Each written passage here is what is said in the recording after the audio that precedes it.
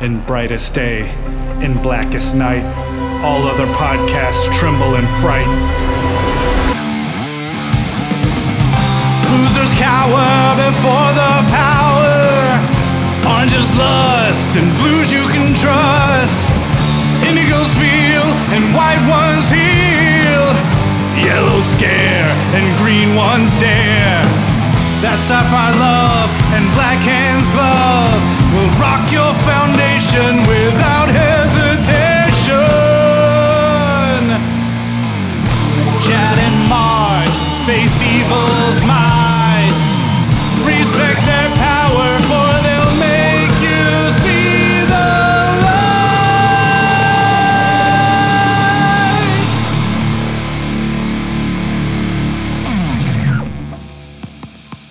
Hi, everybody. I'm Chad Bokelman. I'm Mark Marble. And this is the LanternCast. Episode 392. That's right. We're talking about Far Sector number 4, which is on stands now. But before we get into that, I guess we have some more stuff to talk about. What are we talking about tonight? It's kind of interesting that this thing has been hanging out. What's it been like? Going to be like 2 weeks now? It's been hanging out there, and really there's been no further development.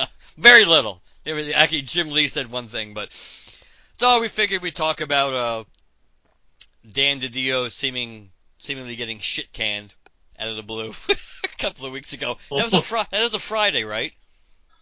Was it a Friday? I think so. I think so too, which is usually when a lot of news gets dumped that you want to like go under the radar screen and not have the whole world come to an end about whatever it is. Dump it like on a Friday afternoon or something, and people tend to, heading into the weekend, it tends to get a little less steam than it would otherwise. But yeah, so Dan DiDio is who has been basically running DC for a while now as far as the agenda. And he was with DC for what, like 18 years? Yeah. Overall? Yeah, I believe so. So he's out, and obviously there's a lot of speculation as to why it's out. So we'll probably talk about some of that too. How did you actually you sent me you texted or Facebooked me that. I forget where the hell I was at the time. But I know I was out. So yeah, that was so what. It certainly was a surprise to me. What did you think? Look, the way DC's been going for the past few years and the traction that they've had with their events or lack thereof, things like that, I don't believe any of us are shocked that a change happened. It's probably just when it happened, how it happened is the thing. I think we all sort of anticipated something was in the water, and had to happen sooner or later unless there was a drastic change in, their future and what they decided that they would want to do, But then this comes after the announcements of the 5G event. And, the solicits, DC solicits, all the solicits for the upcoming, ordering process have been released, and Generation 1 has been solicited already in the DC previews. So now the Gen 5 stuff that's been in the works over at DC is now canceled. So the Gen 1 thing that was solicited, is that now off the table, or are we going to consider that just a random one-shot? Like, what is all this? So it was odd that they essentially allowed Dan DiDio to go out and make all these big public speeches and, whatever with various individuals, letting them know what the future of DC is and what this next big event we're having is, and so on and so forth, only to a few days later just be like, and you're out. So that was a little odd. I don't know if there was anything that precipitated it. A scandal we're not aware of or something like that. If you go over to the LanternCast Twitter feed, you'll see myself making a couple of comments on it around the time it happened. But I also retweeted a lot of tweets from a ton of creators across the creatosphere praising Dan DiDio. I have made no secret, personally speaking, on the past that I don't agree with every decision Dan has made. I think in a lot of ways his outlook and opinion on the future of comics or the way it should be run or the stories that should be told, that sort of a thing. I believe he's wrong on some of that stuff. But I don't think anybody in the world could ever question Dan is a fan. And I mentioned this on Twitter when this all went down. If you look at the books Dan has written, Dan has put himself on OMAC and Phantom Stranger and Metal Men. This man didn't go after Superman, Batman, Wonder Woman, Justice League. He went after these weird, goofy little corners of the DCU that nobody cared about. But Dan did. So you can talk about should Dan himself even be a writer? Like, was this almost like a nepotism sort of a thing? That sort of a situation. I don't know. But there's no doubt that you don't put yourself on a book as a writer on something like Metal Men or Phantom Stranger or fucking OMAC of all things if you're not really a fan. So I think Dan's passion will be missed. I don't think his outlook will be.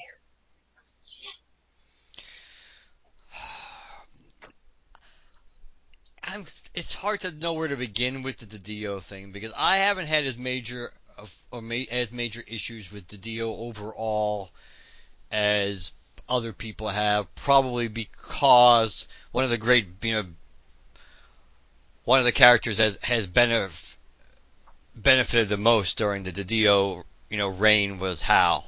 Was Hal Jordan coming back, and Green Lantern Rebirth was Green Lantern Rebirth is one of the big things DiDio can hang his hat on, along with even Sinestro Corps. Basically, he and Jeff Johns were attached at the hip during probably Infinite Crisis, during most of the things that many people at least feel really worked during the middle 2000s. I understand if you're a Wally West fan, you're very, very happy that he's gone. Probably a little too late considering where Wally is right now. But I do understand why people are, and he's had some major missteps along the way. Even though Johns has to take he's got a little responsibility too with the way the New 52 turned out, but the New 52 ultimately didn't, regardless of the sales that it generated early on, was not really considered a success. Certainly Convergence, as cool as the Parallax parts were, and some of those minis were, as an event, Convergence was pretty much, people didn't like it. There's plenty of stuff to nitpick about what Dan DiDio has done. I do think that considering that they have that between delays in release schedules, like we know again with Doomsday Clock is the quintessential example of that. Freaking over 2 years, 2 years plus or whatever to get a 12 issue series out, that which was supposed to change so much about the DCU, and maybe it's still going to change some of it, but it basically the entire DCU was held hostage because this damn book couldn't come out in a timely fashion. That I could see why people above his pay grade were getting nervous with the rumors of what 5G was supposed to be, with basically replacing all of the heroes that we know with a new gen counterpart, basically kind of like doing what they did in the 90s to a large extent, except making it. It's actually ironically more what they did with Kyle in Green Lantern, but everything they tried in Batman and Superman was just temporary during their big shakeups. Everybody knew that was not going to last, but it was like the idea of let's replace the traditional heroes with a new generation of heroes, and whether our heroes we were all used to were going to be stuck in the black, like their Black Series line or whatever. That is what the rumor was, but I think a lot of people, that's what the rumor is anyway. A lot of people above Dan DiDio. Certainly, a lot of people maybe at AT&T who own them all, that they were concerned that this 5G thing sounded like a train wreck, which I think most people honestly think it does sound like a train wreck. Or it's that if you're doing it with the goal to this is really going to succeed, and people are going to be more interested long term in these characters being the main Batman, Superman, Green Lantern of your universe, that I don't see how that ever would have worked. If it was one of those temporary things just so you could do like a create another alternate universe like Marvel. So you have basically two different versions of two different universes, two different sets of heroes, and things like that, which is weird in a multiverse that we already kind of have that to begin with. You could just make another friggin' Earth and just do that. Have another book focused on or a couple of books focused on another Earth. But I could see why people would be really nervous about that if one really looks at the comic book publishing industry as hanging on by a thread, which some people do.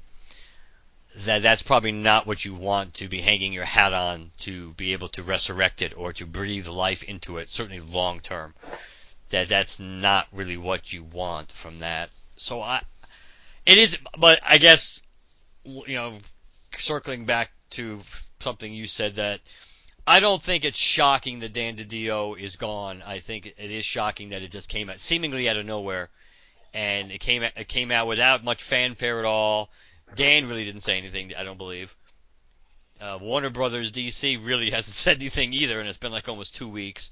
The closest thing to a statement, a tidbit, was Jim Lee basically saying that, and we don't know if Jim Lee really knows, or this is just Jim Lee's opinion or what he was led to believe, that they're basically not going to be replacing Dan DiDio. That no one's right now in the near future is going to be getting his position, which of course would seemingly leave Jim Lee in a pretty powerful position, assuming Jim Lee stays too.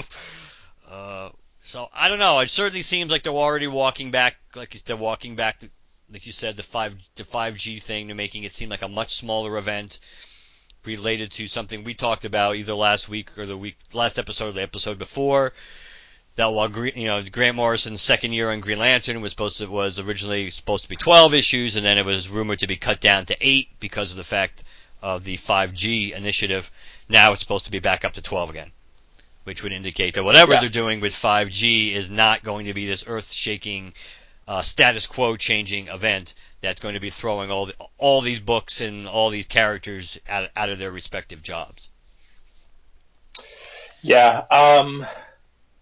Jim Lee also spoke to all the god-awful, dumbass rumors about, like, AT&T was thinking about selling DC to Disney or, some shit like that. That was all dumb. But, he shut that down. It's actually interesting. You guys know I'm a huge fan of Gambit. I have Gambit's first appearance. And going to Emerald City Comic Con next week as we record this, and Jim Lee I paid for an autograph from Jim Lee in advance so I could be in line. And Jim Lee has canceled his visit to Emerald City Comic Con because of the coronavirus stuff, and that's just sort of, I guess, Warner's position for, I think they said anything in the month of March. They're just not sending their talent out to various places. But I mean, that's a lot of places, like Dark Horse, Valiant, things like that. A lot of these Penguin Publishing House or whatever, a lot of these people are pulling out of Emerald City Comic Con because I think as of the time we record this, there are 10 confirmed deaths in and around the Seattle area, within 20 miles or so. Confirmed deaths. Mostly at that nursing home, though, wasn't it? Mostly. Yeah. I think. Yeah. At least specific to the Seattle the cases and stuff. But yeah. So I mean, as of right now, I'm still going. But yeah, I didn't mean to go on the coronavirus thing. But Jim Lee is currently the sole publisher, but he has now pulled out of Emerald City, and I'm pretty sure. I mean, obviously, everybody can make a decision for their own health based on their own, their own choices and for their own reasons. But I wouldn't be surprised if someone at Warner said, "Hey, you're our only publisher. You're not going." you know. I, So I would just, I mean, you could be right. I would suspect it's more like, wow, this timing really helped us. It's like yeah, this gives us an excuse to get out of here and not have to talk anymore about this crap. But it doesn't look like we're bailing because we don't want to, because we can't take the heat in the kitchen. So I think it. When I first saw the Jim Lee left, it's like, oh, this is interesting. It must have to do with, they're just trying to cover their. And then I read it. It's like, oh, okay. They're sure or not, they're blaming it on the coronavirus. a lot of people are thinking that, and just because I go next week, folks. So I'm excited. I've got my luggage arrived in the mail today at the office and all this stuff. So I'm still stoked to go. I mean, part of my concern with Emerald City Comic Con was that there's just going to be it's a massive con. I want to say it's one of the it's not New York, it's not San Diego, but it's probably third or fourth place. And man, if everybody just doesn't go, then I'm gonna have the place to myself, and I may not have a whole lot of the same like exhibitors and stuff.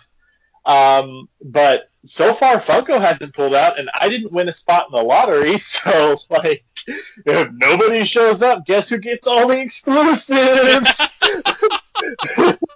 uh, but yeah, I mean, even if they end up canceling Emerald City, I'm gonna be upset about it. Because that's just who I am. Um, my mentality when something goes wrong in my life is, oh great, of course the universe would do that to me because it's Chad's life. That's just how it is. I'm trying to fight to do this whole year of Chad thing where, man, I'm going to Emerald City. I've got a nephew on the way. I paid for a meet and greet with Eve Six when they come here into Austin, one of my favorite bands. Michael Rosenbaum just so happened to announce he's doing his first ever live recording of his Inside of You show. Guess what? It's taking place in Austin. Zachary Levi's going to be there. Bam, snagged a ticket to that. Like, all these really cool things are happening, and I'm just like putting myself out there on a dating app. Like, I'm doing all these things. But man, it's so hard not to let the old Chad, or I say old Chad as if it's like the distant past, but the relatively recent old classic Chad. Chad. It's classic Chad. Yeah, it's very hard with all these people pulling out of Emerald City. The one time, ever since New York Comic Con in 2011, that Chad has finally been like, you know what, I'm going to that. I'm going to have fun, and this is about me. And of course, the one time I pick it, everybody pulls out. Nobody's going. They're going to cancel the whole thing. Like all these rumors start swirling. So it's very hard for me to not be like, yeah, well, it's what happens when I make plans because the universe hates Chad. But if they pull out, then guess what? I guess I'm going to Seattle. I'll have a vacation in Seattle. I got a hotel. I've got a flight. I'll just hang out in the area and I'll check out the city. Unless, of course, the mayor's like, quarantine the city. So, we'll see. But it's.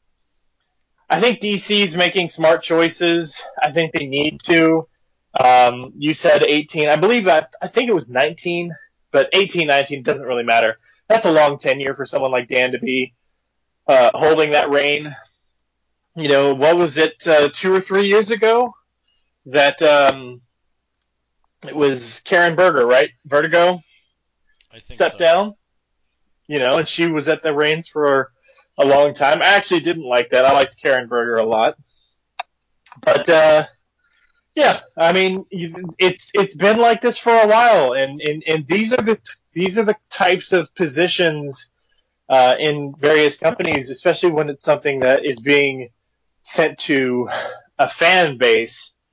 It's just the nature of the game that at some point you're no longer going to be in charge. This isn't this is going to be my job till I retire thing.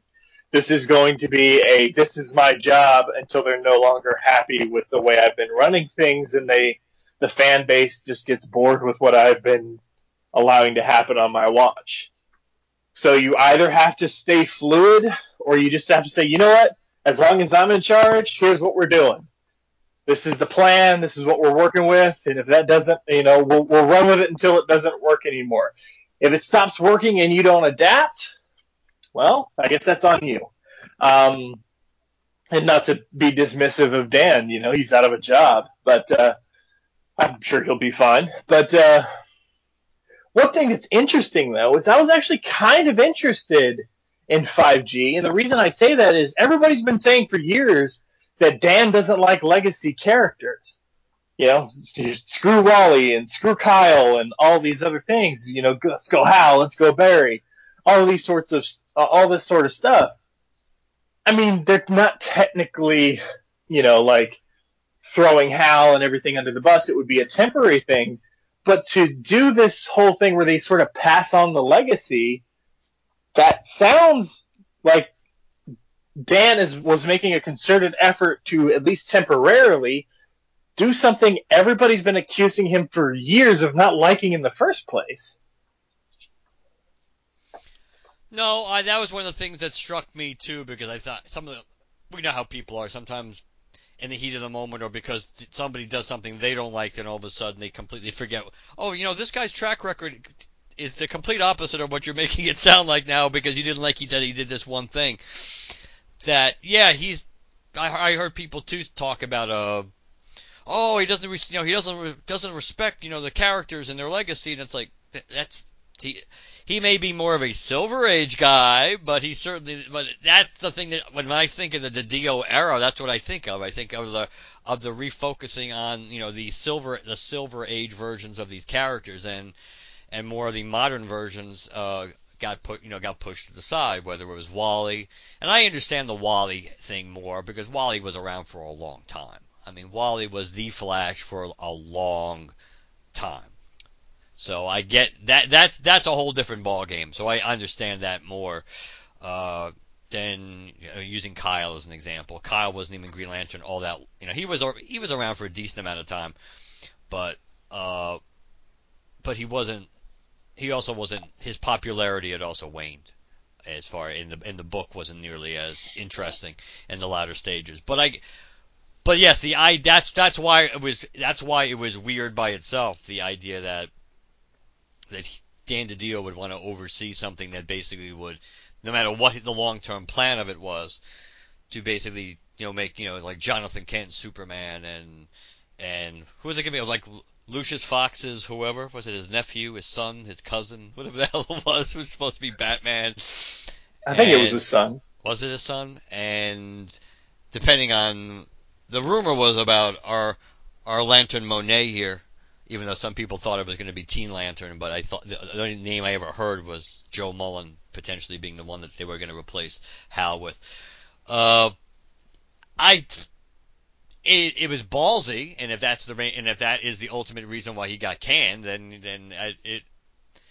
if it went somewhere down, if it was somewhere down the road or along the lines, I should say, of where basically people went to Dan and said, yeah, we can't do this, or we can do this, but you're gonna have to modify it tremendously, and you're not going to be replacing these characters. You want to do it as a mini event or something like this, or create a couple of separate books to focus on this, but you're not, you're not replacing Bruce Wayne, you're not replacing Clark Kent, yada yada. And Dan said, no, that I want to do this. I really need to. I understand your concerns, but A, I'm either sticking to my guns, or B, you got to trust me, it's all going to work out. And he wouldn't budge. Then I could see why he got broomed as quickly as he did, because they were reaching the point of no return, because as you mentioned, some of the early Gen solicits were out, so they waited much longer. And with all the cons coming up, of course, they would have dodged a bullet this month. No matter what, they would have dodged a bullet potentially. But the idea that the solicits were going to start coming out for some of these issues, and more news about this event, because they were going to have to start talking about it. That if they were nervous to begin with, or it was a growing fear. First, it was just like being slightly uncomfortable, and then it's like, oh, this gnawing at your stomach where you just, you're just not comfortable. To like, I'm gonna throw up. We gotta stop this right now. That you could see why basically things came to a head the way they did. Still odd that they couldn't have handled it better.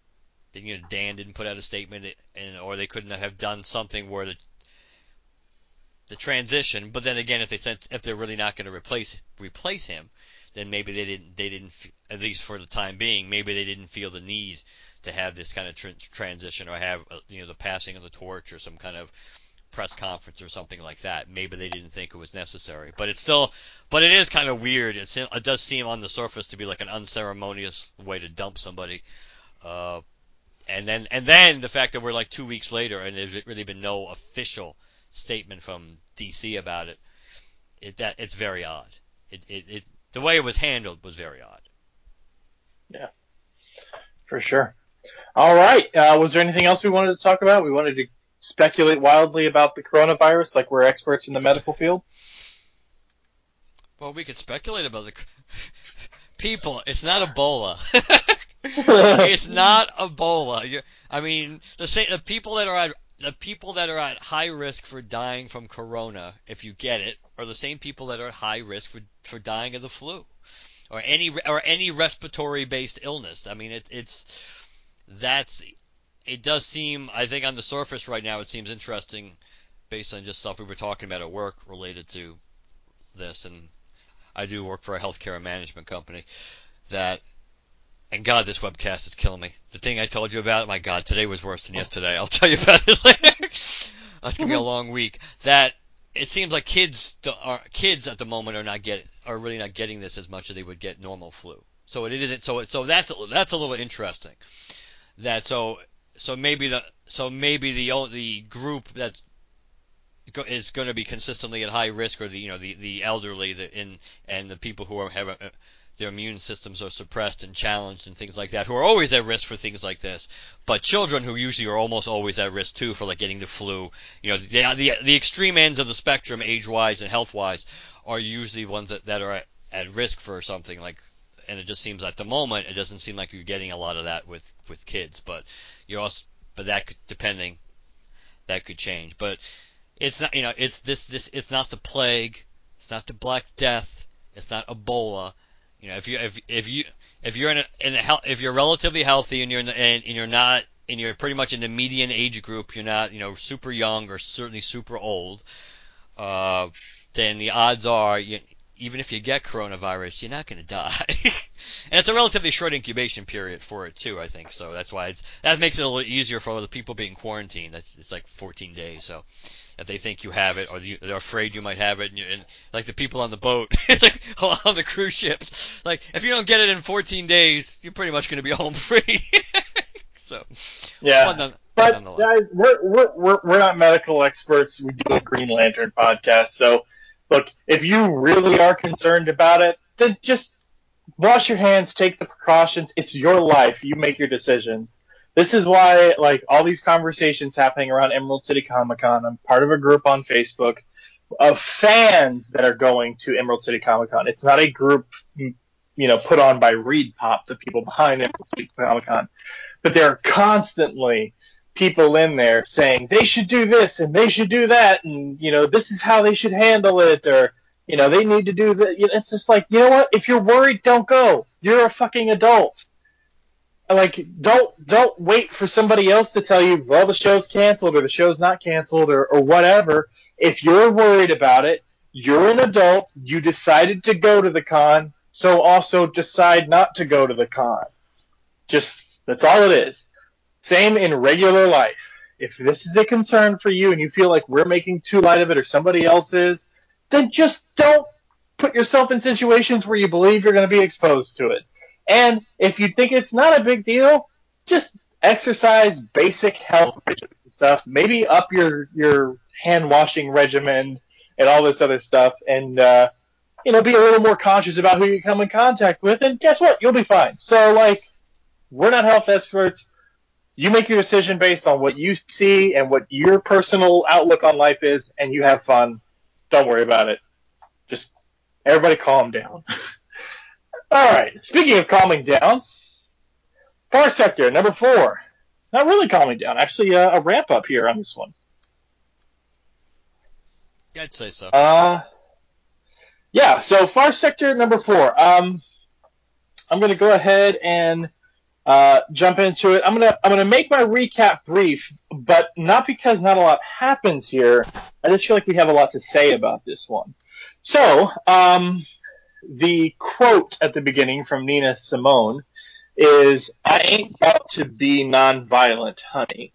And the story is written by N.K. Jemisin, with art and color by Jamal Campbell, lettering by Deron Bennett, cover by Jamal Campbell, assistant editor Maggie Howell, editor Andy Corey, and DC's Young Animal curated by Gerard Way.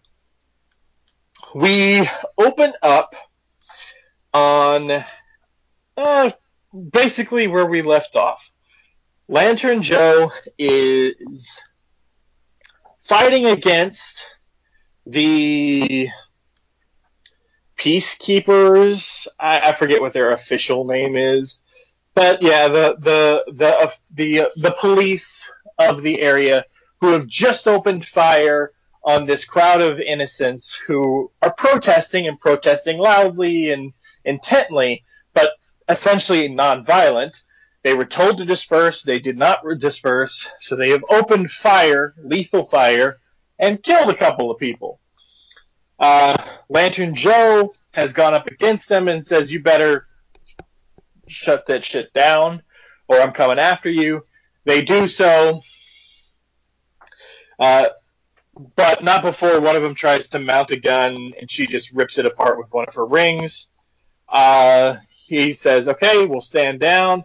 Forget not division, stand down." She says, "I'm going to try and save these people from each other, but if I have to start saving them from you again, that really won't be peaceful. Not at all." And she flies off. This is after. This is one. Have we seen this guy before? This big guy? I forget. I'm trying to remember. I don't. For some reason, I want to say yes, but I could be wrong. So the captain or whatever his rank here is, we were supposed to process this later at the post-mortem, and he says, "I thought it might be relevant now since I was able to acquire some new measurements on that show of force." So, basically they're kind of checking in on what Lantern Joe can do. He said, the captain says, "Tell me that's all she can do." And I'm only reading these specifics because this is some of the first actual intel we're getting about how Lantern Joe's ring works. So we want to make sure that we're giving you guys all the facts if you're not following the series. Says that would be a lie. By her standards, that was a minor power flux. She's capable of far more. But I did notice something interesting. I acquired some combat data on a few Green Lanterns a while back. Humans, Guy Gardner and John Stewart in particular, for species normative comparison. Her ring is unlike that of other human lanterns. The differences are subtle but significant. First, it seems to be slowly replenishing itself whenever it isn't in active use. I doubt she needs a power battery. Not sure where the energy is coming from, though. But here's the important bit. Her ring also isn't as powerful as those other lanterns. What matters is when she's done, she's done. No more power for hours, maybe days. She'll have to use diplomacy, connections, and persistence. And this is through all this, we're kind of getting a montage of Lantern Joe doing some peaceful dispersion of all this and do a little bit of cleanup after. Someone is holding a lantern sign in the air, so she comes down to check on them. And basically, this is the family of the man who was killed, Sven of the Glacier. They are doing. They're a big part of this protest, and basically telling Lantern Joe that if things don't go the way they want, they're going to keep up the protest no matter how dangerous it is for everybody else. This is something that needs to happen. Cracking down on the switch off is not working. They want a referendum on the emotion exploit, or we will protest again and again and again, no matter how many of us they kill. So Lantern Joe goes to the council, tells them what they all want. They're quiet for a moment. She accuses them of opening fire on the protesters and all of this stuff. They reveal to her that there's some context that you may not know. Namely, the fact that we anticipated everything that's happened in the past few days because it's happened before. That's precisely why we requested a Green Lantern. We expected murder, as you know. We also expected unrest as a result of that murder. These things have occurred on every previous occasion that our citizens pressed for an end to the emotion exploit. She asks how many times has this happened before, and they reply 12 over the centuries, give or take a few false starts. So this has happened for a long time, over and over and over again, and they're not listening to the citizens, obviously. She says, they ask her if she has any recommendations. She says, stop, I already gave it, stop killing people. At this point, though, I don't even know if that's going to help. You've already given this new cause its first martyrs. She calls a taxi, she leaves, and her ring notifies her that her power level is at 8%, 5 days to full replenishment. And then we get a brief flashback, one moment, of her hand reaching toward a lantern ring in a box being held by, looks like a female's hand, with this person saying, I'll give you 1 year. 1 year and a ring like no other. 1 year to make a difference. And to be continued. It was pretty straightforward. That's one of the things I liked about this issue. Yeah. Yeah. I'm glad we finally get some information about her ring, though again, it's not a lot. But it's something. But it's more. It's more than we've had. So they don't. Of course, they don't go into great details about how exactly and which ways her ring is not as powerful as other lanterns. It just is kind of a blanket statement. So I'm going to assume that we're going to get a little more specific explanation for how the rings differ.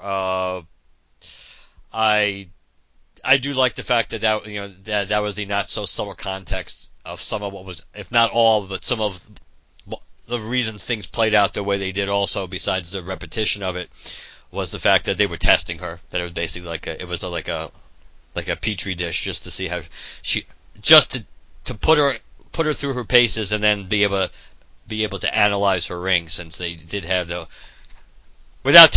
mysteriously, since they kind of touch upon that he doesn't really want, he's not going to go into detail about how he gathered that information about John's ring and Guy's ring.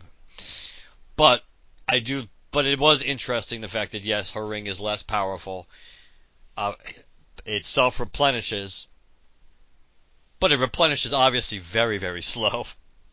Mm-hmm. And obviously, in theory, it might. You could make a case it might replenish fat. Well, probably. I'm trying to phrase it properly.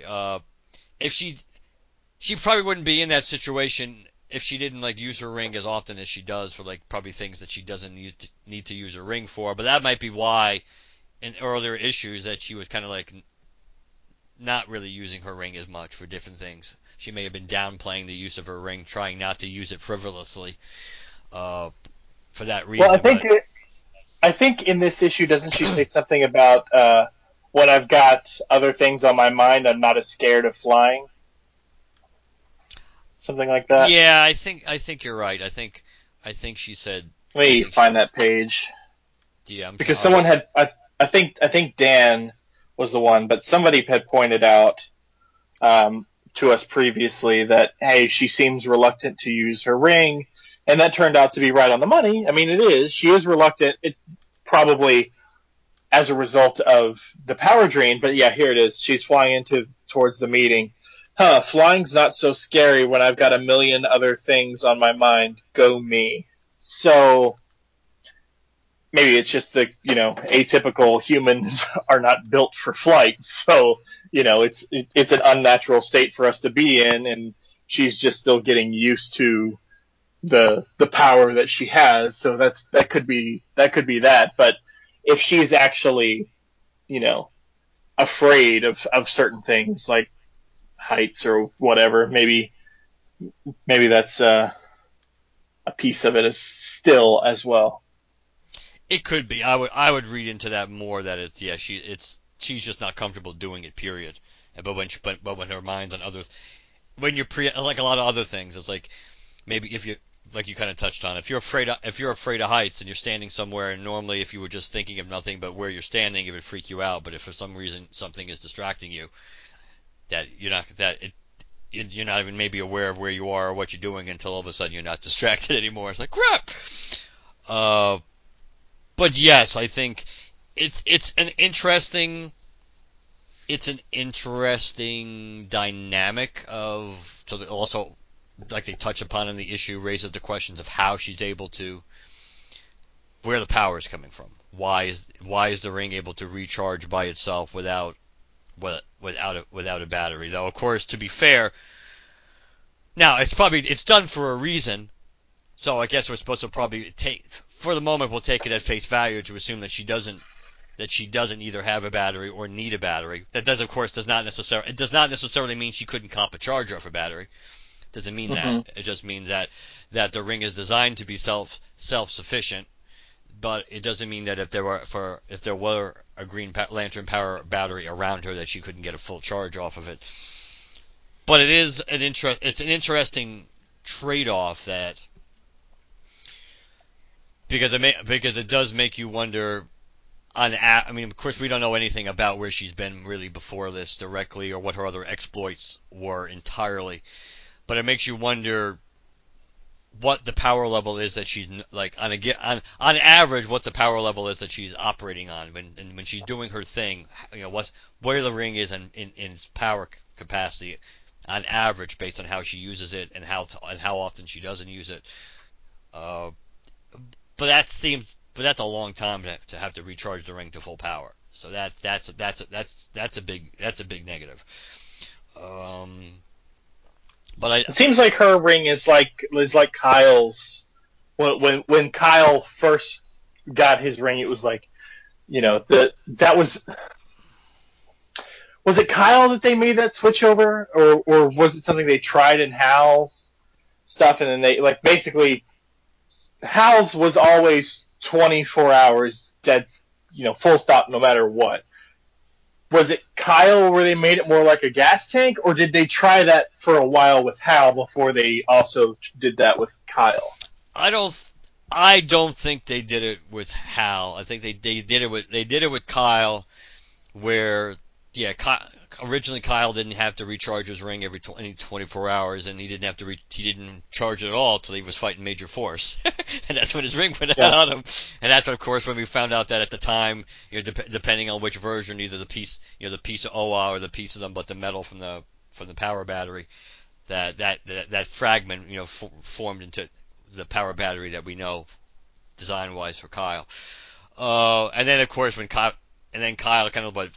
It was after being Ion that he retconned his own ring, where basically that he made it so like he almost never had to recharge it, and that there was always like emergency juice left in the ring no matter where he was, or something to that effect, give or take. Yeah. So yeah, I did think it is a little like Kyle, except for the fact that the ring is constant, it's constantly, regenerating itself, but seemingly at a very slow rate. But we also don't know if maybe her power is dispersed at a slower rate. It was an interest. I mean, I like that. I think it was overall.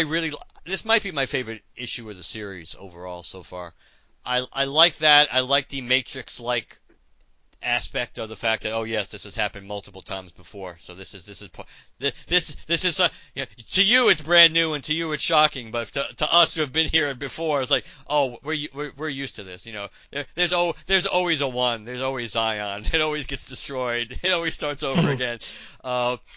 So I thought that's what I thought of immediately. It was very Matrix like, and the fact that the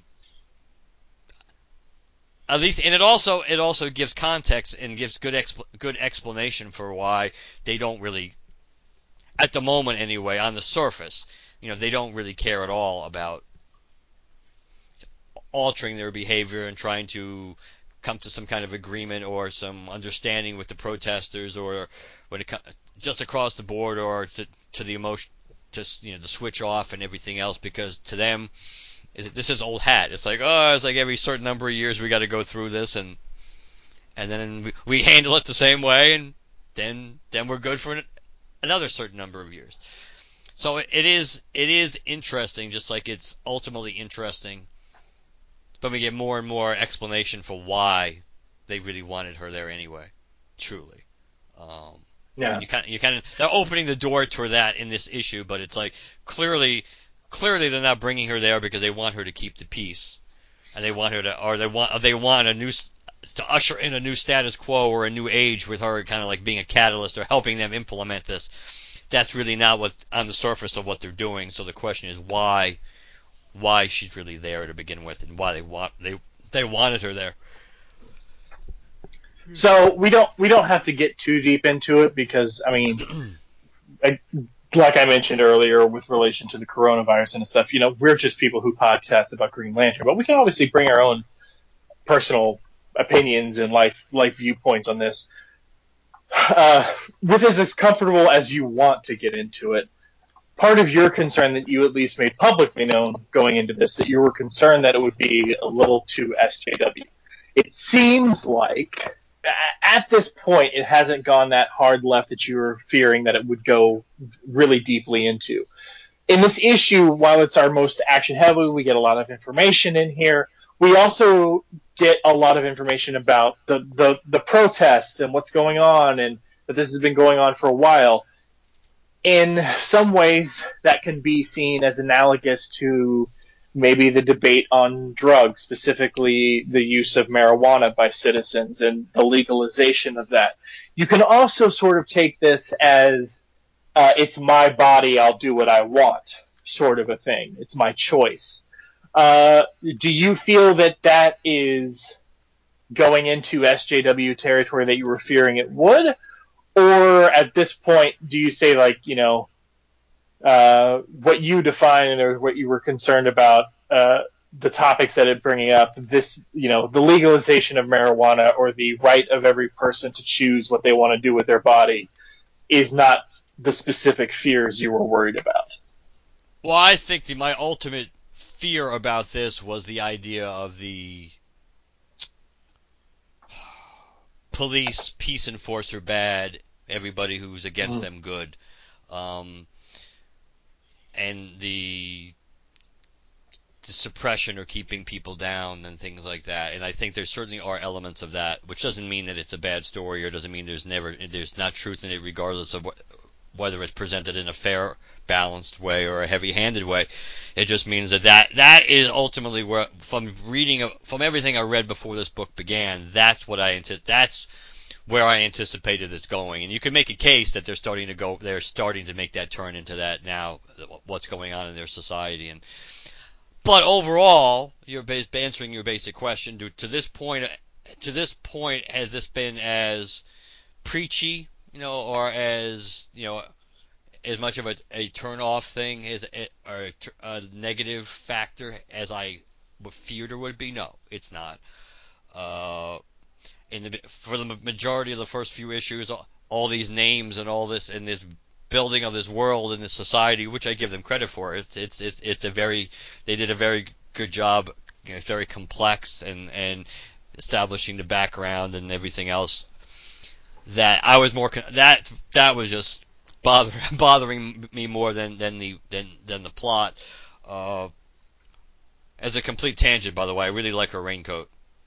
I really like her energy. And you would think, though, if your ring is running pretty low, you probably would just take the wet hair. Yeah, and that's when you mentioned that she should be concerned about what she's using her ring on. That's the first image that popped into my mind is her walking out of that council meeting with a construct umbrella and raincoat and everything. Or just make the umbrella. If you have the thing over your head, you really don't. If you have the thing over your head that follows you as you go, you really don't need the raincoat as much. You're not going to get that. I mean, I understand if the wind's blowing, yes, you're going to get wet, but nonetheless, she looks great there in that outfit, though. I mean, the art is interesting too. Before we completely go off topic here, so no, at the moment, and I meant to tell you last week, I did download one of her books, by the way, because I had a free book I could get on. Through Prime. Oh, cool! I forgot to tell you. I actually bought one of Charles Soule's novels because he's been doing some novels lately, and I believe he's got a new one out now. But the one I got, I found at Half Price Books for half price. Spoiler alert. Well, actually less than half price because it was one of the things they had like a bulk amount of. And I don't know, $6 or $7. And it was called the Oracle Year. I haven't had a chance to it yet, like a pile of things I need to read through. But Charles Soule's writing novels too, so I got that. So how's N.K. Jemisin stuff? Here's the honest to God truth. I started reading like the first couple of pages, and then for whatever reason I don't quite understand why. I do know why, because there was a conversation my mom and I had. She had a whole bunch of Michael Crichton books, some of which I'd actually gotten her, but a lot of which I hadn't read, because I really hadn't read many of his latter day books before he died. And then she got rid of them all. She got rid of them, and she never said she was getting rid of them, or else I would have said, hey, I've never read these, could I at least read them first? So I think she felt bad, so she bought a whole crap ton of Michael Crichton books. So I'm in the process of reading Prey right now, and I have like 3 other Michael Crichton books that I have to work. Actually, no, 4 other Michael Crichton books. So I'm going to alternate. And I had the novelization for Rise of Skywalker that's also coming out in this month. So the answer to the question is, I did not get into it enough to be able to make a judgment on it. It's interesting because most of the reviews are pretty good. What's the name of the book? That's what I'm trying to find. I'm trying to find my let's see my digital content. It is the 5th season, which I think is the Broken Earth book 1. So Broken Earth must be the series, and this is the first book in that series. So I'm only like a couple of pages in. I will probably, after I finish this first Crichton book, I might go back to it before I start something else. But I did mean to mention that out of curiosity, since I did have the credit for a free book. It's like, well, for the hell of it, let me download one of her books just to see, just to get a taste of her overall writing style. But no, back to your main point. I am not. Just like Morrison didn't completely, make me want to put a bullet in my mouth from what he's done to Green Lantern and on Green Lantern thus far. I can't say that this book is as bad as I thought it could be. Could be, based on somebody who didn't have a whole lot of Green Lantern knowledge. And, of course, to this point, not having a lot of Green Lantern background or knowledge hasn't been a negative because, as we know, there's been very little ties to her in the core. In fact, mentioning John and Guy are pretty much have been it. So I'm prepared to say Far Sector is my favorite Lantern book right now. I don't get me wrong. Liam's art has grown on me every issue. The man puts so much detail into things. It's incredible. Like, if you see his stuff, and this is most every comic book artist, but when you see someone's pencils and inks as opposed to the finished product on a smaller page than the actual page was drawn on, with colors and all that other stuff added, obviously the original pencils and inks look a whole lot more detailed than the finished product. But my God, I wish we could just get like an artist edition of Liam's stuff on the Green Lantern with Grant Morrison. That being said, the art is always like a 9 or a 10. The story, not so much. The writing, not so much. I get irritated here and there. This book, Far Sector, the art is great, and it's extremely consistent every single time. Like, I look at it and I go, like, did the artist have an off day? Like, it's still the same artist, but maybe every time they draw this one character, it looks blah, blah. No, it's consistent. It's good. The coloring is really good on this one. I do like this. I don't want to say muted, But but it's darker. It's definitely a darker yeah. vibe, and darker vibe reflected by the actual darker tone on the pages. Yeah, so remember when I like, and we're going way back now. Remember like the praise I was giving the New Guardians book for the colors it was using? Yes. I'm really feeling that same vibe here. Not to the intensity of the colors at the end of the New Guardian series, but in a similar vein, where the colors are of a palette that is just different than think of and see. It almost feels like an indie book, artistically speaking, sometimes, in the color choices and some of the art choices that are happening here. I also like the story, and this world was built up really thoughtfully and really carefully. And I like Lantern Joe, and I like her very quickly. And, all of this stuff. So we're 4 issues in. This is my favorite thing. My only thing I will say about this is, and maybe I just need to, I don't know, how like, you get a job that is in some relation to the public sector, and the things that have always bugged you about as a consumer about the way that public sector operates all of a sudden makes sense to you, and you're just like, wait, of course it's like this because this is how it works on the back end. Maybe I need one of those for the comic book industry, because as a fan of someone who's not been in the industry, I don't understand writing for the trade. I just don't. I'm sorry. If you're going to write for the trade, then let's just publish the fucking trades and skip single issues. But I'm also one of those people who's probably going to throw a riot when they cancel single issues when that becomes an actual thing. But at the same time, like, especially as a fan who consumes a lot of comics, I've been reading more and more indie books. There's a lot of stuff on my to-read pile. And you guys are coming out with this book consistently. Good on you. Fantastic. But I'm sorry, there's a month between issues. And if you're not giving me something to really bite onto and chew on and think about, then you're losing me. That's just the fact of the game these days. There are so many things, and because of digital media and all this other stuff, it's so easy for us to get our hands on it now. You're not competing with shelf space necessarily at an LCS. Is that something you need to take into consideration still? Absolutely. But it's not as hard to get these comics into people's hands in some form or another now. So I have access to and am reading a lot more. But man, if I don't have something to really go like, man, it was a month ago and I've read a bunch of other issues of other things between then, but I still remember issue 3. I know where we're at. I know where we're picking up when issue 4 comes out. I don't have to be like, like I'm hyped for Emerald City Comic Con. I don't have to be like all up in the air and ready to go, like, oh, come on, bring on that next issue. But I need to have something. And these issues aren't moving that way.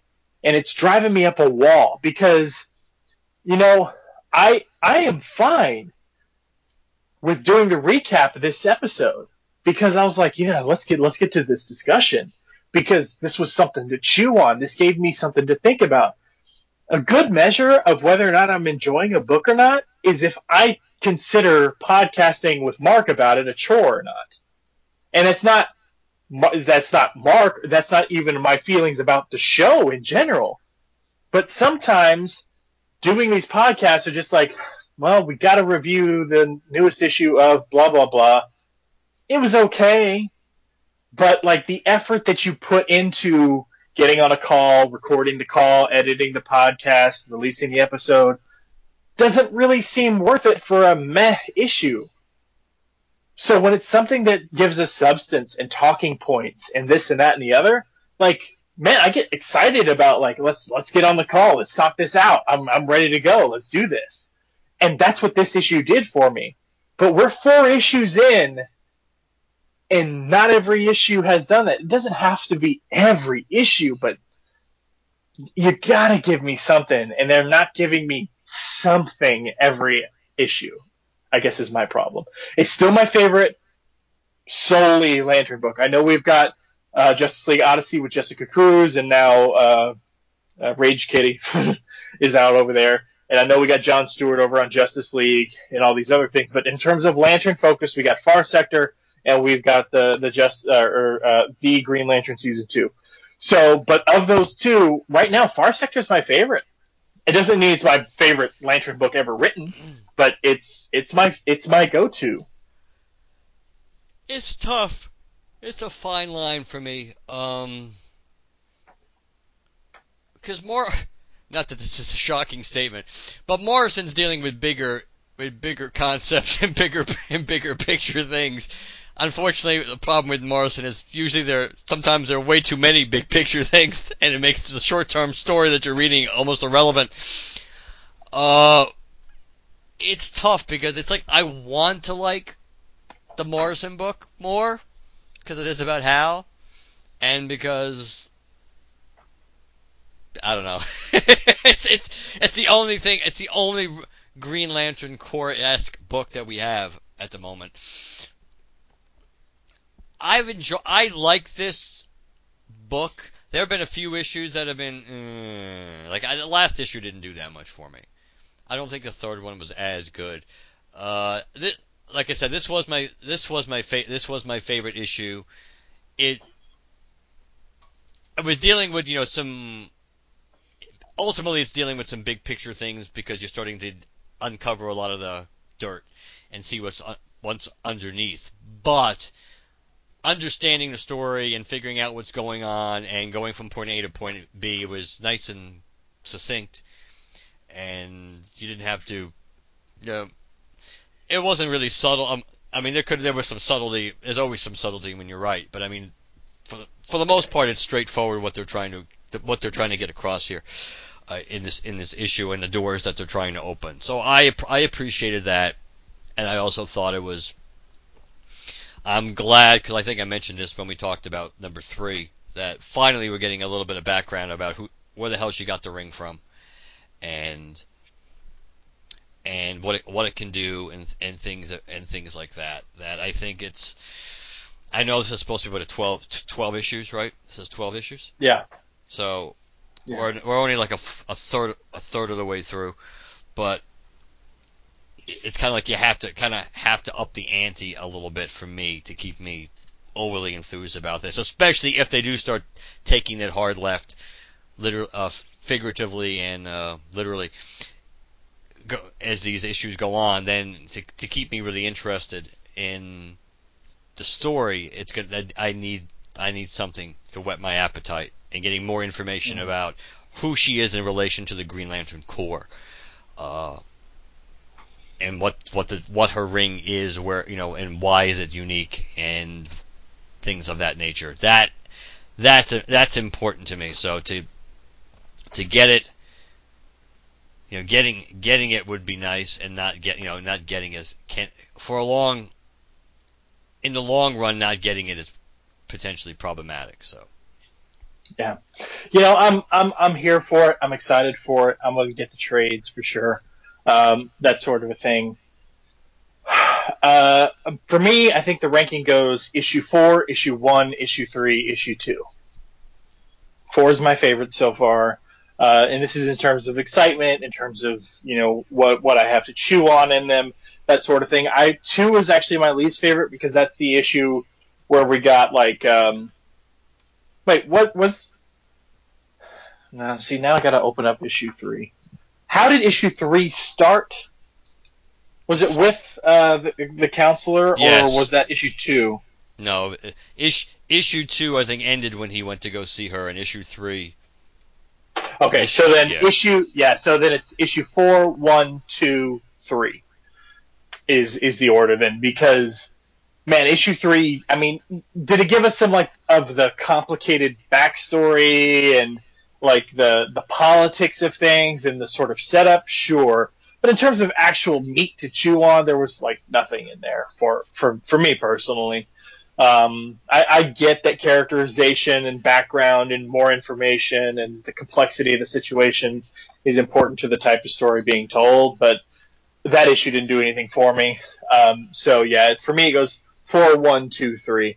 Uh, but yeah, I'm here for it. I'm really excited for it, and I'm looking forward to it. Now, if do I want to know more about the ring? Sure, but so far of what we have been revealed about it, and it's not a lot.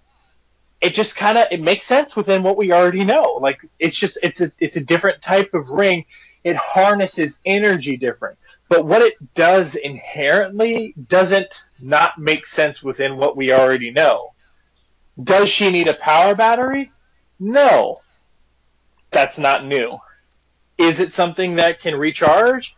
Yes. Can it be powerful? Yes. But it recharges slowly. There's a bit of a weird weakness to it. They like come out with something weird like it can transport her to Dimension Z, or something crazy just off the wall. Then I'm gonna be like, okay, yep, full stop, flag on the play. Don't like that. But for right now, it's a different type of ring. It's a different type of setup. But these differences and these prototype, sort of features and things aren't things that are just wildly out there. So I'm here for it. Just enough of a mystery to make me want to know more.